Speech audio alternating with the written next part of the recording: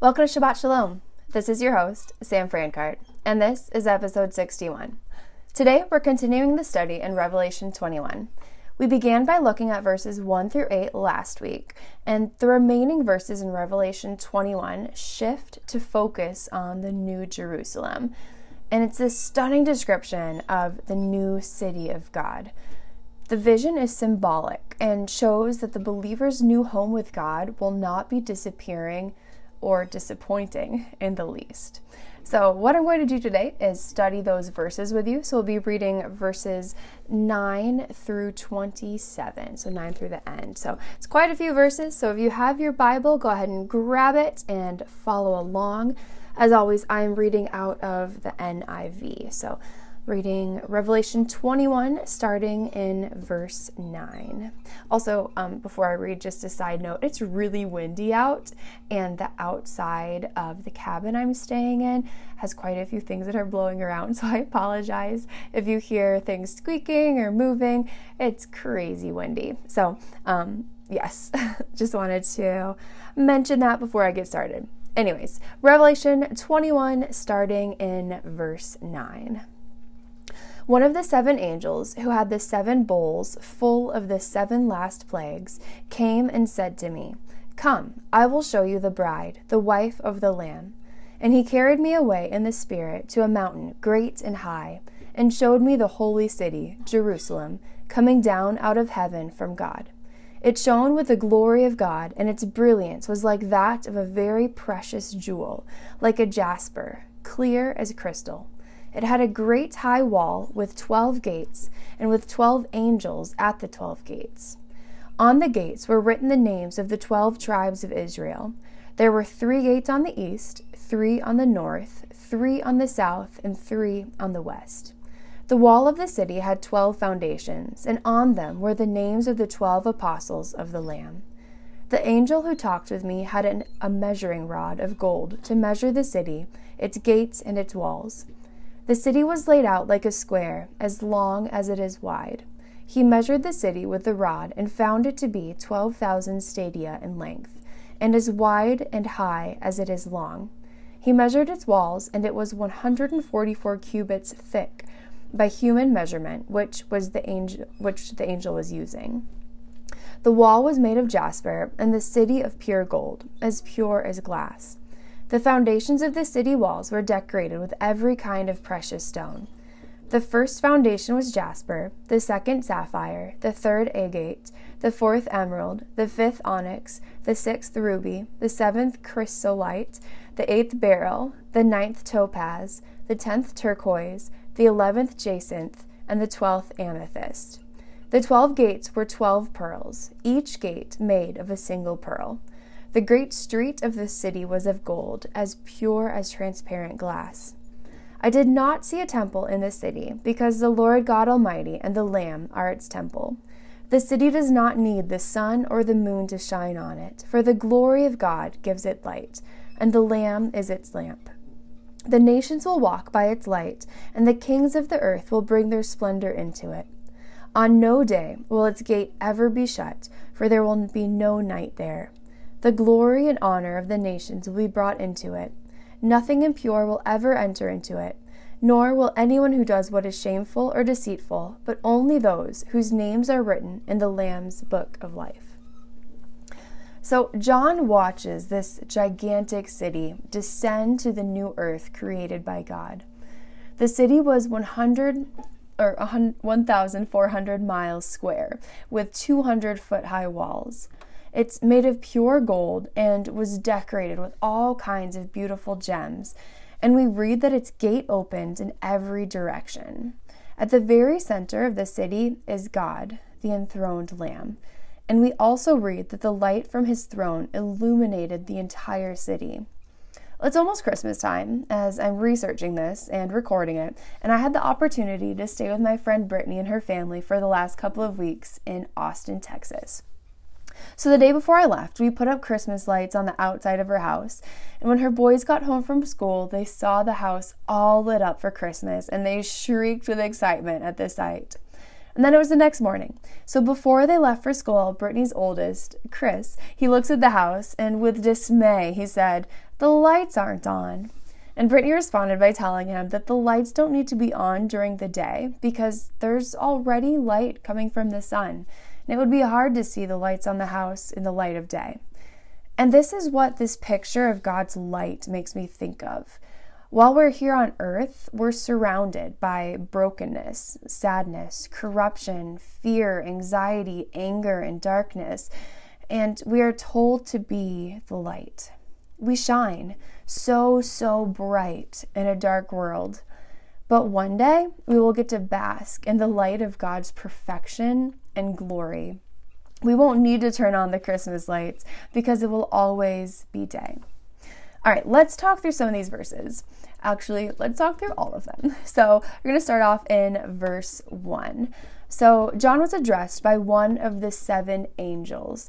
And back in Revelation 17, verse 1, one of the 7 angels had taken John to see the great prostitute, Babylon. And here, John is shown the bride, referring to the church, the believers, and the New Jerusalem.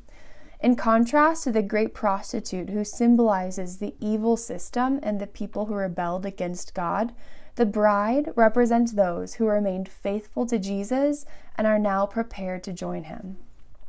And passages like this make some wonder if the New Jerusalem is a literal place at all. Some suggest that it's just a really exotic symbol of the church, the bride of Christ. And some argue that the heavenly city is literal, but that it is called the bride because it is the place where all God's people are gathered. In verse 10, John is taken away in the Spirit to a great and high mountain. From this vantage point, he sees the city coming down out of heaven from God. Verses 10 through 14 describe the beauty of the city.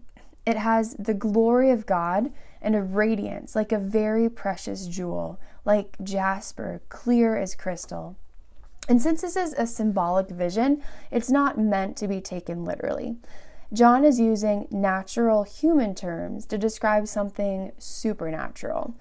He's describing heaven's physical characteristics, to which there is incomparable beauty. The first thing that impressed John when he saw the city was its glory. The glory was expressed in the radiant light that was shining. So the city has no lights in it. It is the radiance of God that gives it the glory and the light. John didn't even have electric or neon lights to describe this, so he used this picture of a clear jewel reflecting the light.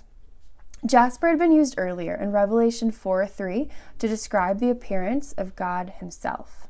After he describes the brilliance of the city, John describes a great and high wall. In John's day, most cities had walls around them, but walls were installed primarily for defensive purposes. Here, the wall wasn't needed for defense because there were no more enemies. Rather, the great and high wall gave the city definition. It also shows that some will be excluded from the city, since only the righteous can enter. The wall had 12 gates, with 3 gates on each side, and the names of the 12 tribes of Israel were written on the gates. The names of the tribes on the gates communicate the unity and heritage that the people of God have with Israel. God will never forget the tribes of Israel, even unto eternity. We also read in verse 14 that the wall of the city had 12 foundations, and on them were the names of the 12 apostles of the Lamb. The foundations are an eternal testimony to the apostles and their permanent place in God's plan.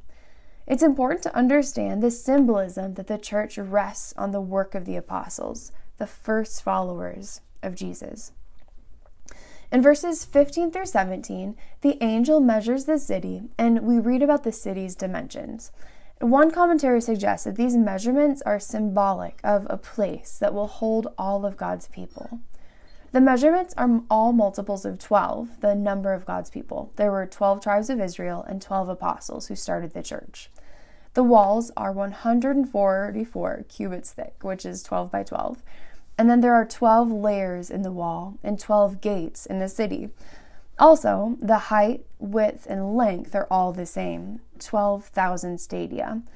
It's interesting to note that the 12,000 stadia converts to about 1,400 miles, which would have been roughly the length of the Roman Empire. Also, the New Jerusalem is a perfect cube, which is reminiscent of the holy place in the temple, suggesting that the entire city is the holy place. One other note on the size, it's enormous. 1,400 miles is the same distance from Florida to Maine, and the square footage would have been approximately the size of the moon. So this is just, it's too much to even fathom. It's enormous. And I wonder if John is writing this just to even communicate the impossibility of even fathoming this whole space. So it's, huge. Verses 18 through 21, they describe the beauty of the structure and the design of the city. When we read of jasper and pure gold and all kinds of precious stones that I don't even know how to pronounce, we should take these as literal representations, yet they express realities of another world. We can gain a brief glimpse of what John saw, but we can't even begin to see it in fullness until we see it with our own eyes. We read that the foundations of the wall were adorned with 12 precious stones. And some suggest that this imagery comes from the breastplate of the high priest in Exodus 28, verses 17 through 20, which had 12 precious stones on it. The identification of the stones are different, but this is likely the source of the imagery, indicating that what had once been the high priest's privilege alone had become part of the very foundation of the city of God, now made available to all his people. In Exodus, the high priest would enter the most holy place only once each year on the Day of Atonement to make a sacrifice for the sins of the entire nation. The most holy place was the place of God's presence. In the New Jerusalem, all of God's people will constantly be in his presence. Nothing will ever separate us from him again. In the dimensions and descriptions, if they seem confusing or impossible, there are two main principles to keep in mind. First, we must understand the ideas communicated in the details, such as the glory, beauty, and splendor. And second, we must understand that this is the city whose architect and maker is God. So we should expect it to be beyond our comprehension. All right, verse 22. I did not see its temple in the city, because the Lord God Almighty and the Lamb are its temple. In the ancient world, it was unthinkable to have a great city without many different temples. It's like saying today, I saw a great city, but I saw no bank in it. Or, I saw a great city, but I saw no shopping mall in it. Here, the temple was not removed, but expanded. Everything and every place is holy, and the dwelling place of God. Before Jesus, the temple was a prophecy. In the Christian era, God's people are his temple. In the millennium, the temple will be a memorial, and here, the temple is everywhere. Verse 23. The city does not need the sun or the moon to shine on it, for the glory of God gives it light, and the Lamb is its light. In verse 1, we read that God had remade the heavens. Perhaps when he did so, he didn't recreate a sun or a moon. Isaiah had written about this as well in Isaiah 60, verses 19 through 20. He wrote, No longer will you need the sun to shine by day, or the moon to give its light by night. For the Lord your God will be your everlasting light, and your God will be your glory. Your sun will never set, your moon will not go down, for the Lord will be your everlasting light. So God will be the light in the New Jerusalem. Light represents what is good, pure, true, and holy. Darkness represents what is sinful and evil. The statement, God is its light, means that the city will be enveloped by God, who is perfectly holy and true. Light speaks of joy. In the scriptures, light and joy go together. Light speaks of beauty, because without light, there is no beauty. And light speaks of knowledge. In heaven, we will all know God as he knows us. Verses 24 and 25. The nations will walk by its light, and the kings of the earth will bring their splendor into it. On no day will its gate ever be shut, for there will be no night there. When we read that the nations will walk by its light, the term nations refers to God's people. This shows the culmination of the conversion offering to all nations. This does not mean universal salvation, as some have suggested, but that God has chosen from every tribe, nation, people, and language who will be part of his great city. We also read that the kings of the earth will bring their splendor into it. What about these kings of the earth? Who are they? What does this mean? This is difficult to understand, and different commentators have different suggestions. Hawking writes, "How encouraging to note that not all were destroyed when the nations came to do battle against Jerusalem and the Lord himself. There will also be kings of the earth who will be part of the eternal state."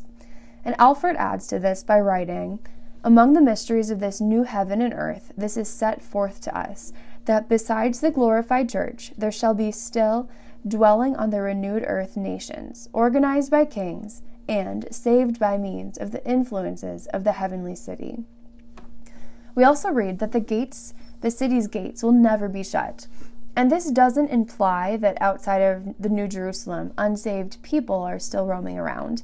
Instead, this pictures a city with open gates on a new earth where believers will dwell throughout. Ancient cities shut their gates at night for security purposes. However, since there will be no night, and since all evil has been eradicated, the gates will stay open constantly. All right, let's finish out this chapter with verses 26 and 27. "The glory and honor of the nations will be brought into it. Nothing impure will ever enter it, nor will anyone who does what is shameful or deceitful, but only those whose names are written in the Lamb's book of life." These last two verses don't indicate that evil will still be present in some realm outside the great city. All evil will be gone. Rather, in these verses, John is warning his contemporary readers that they would not be in this glorious place unless their names are written in the Lamb's book of life. Well, that's all we have for today. Check out the show notes for a commentary to link for David Guzik on Revelation 21, as well as other commentaries. We will continue next week with the study in Revelation. I cannot believe it. We are finally in the last chapter, Revelation 22. So join us next week for that, and thank you so much for joining me along this entire journey. You can find me on Instagram at Sam Francart. Until then, Shabbat Shalom. Maranatha.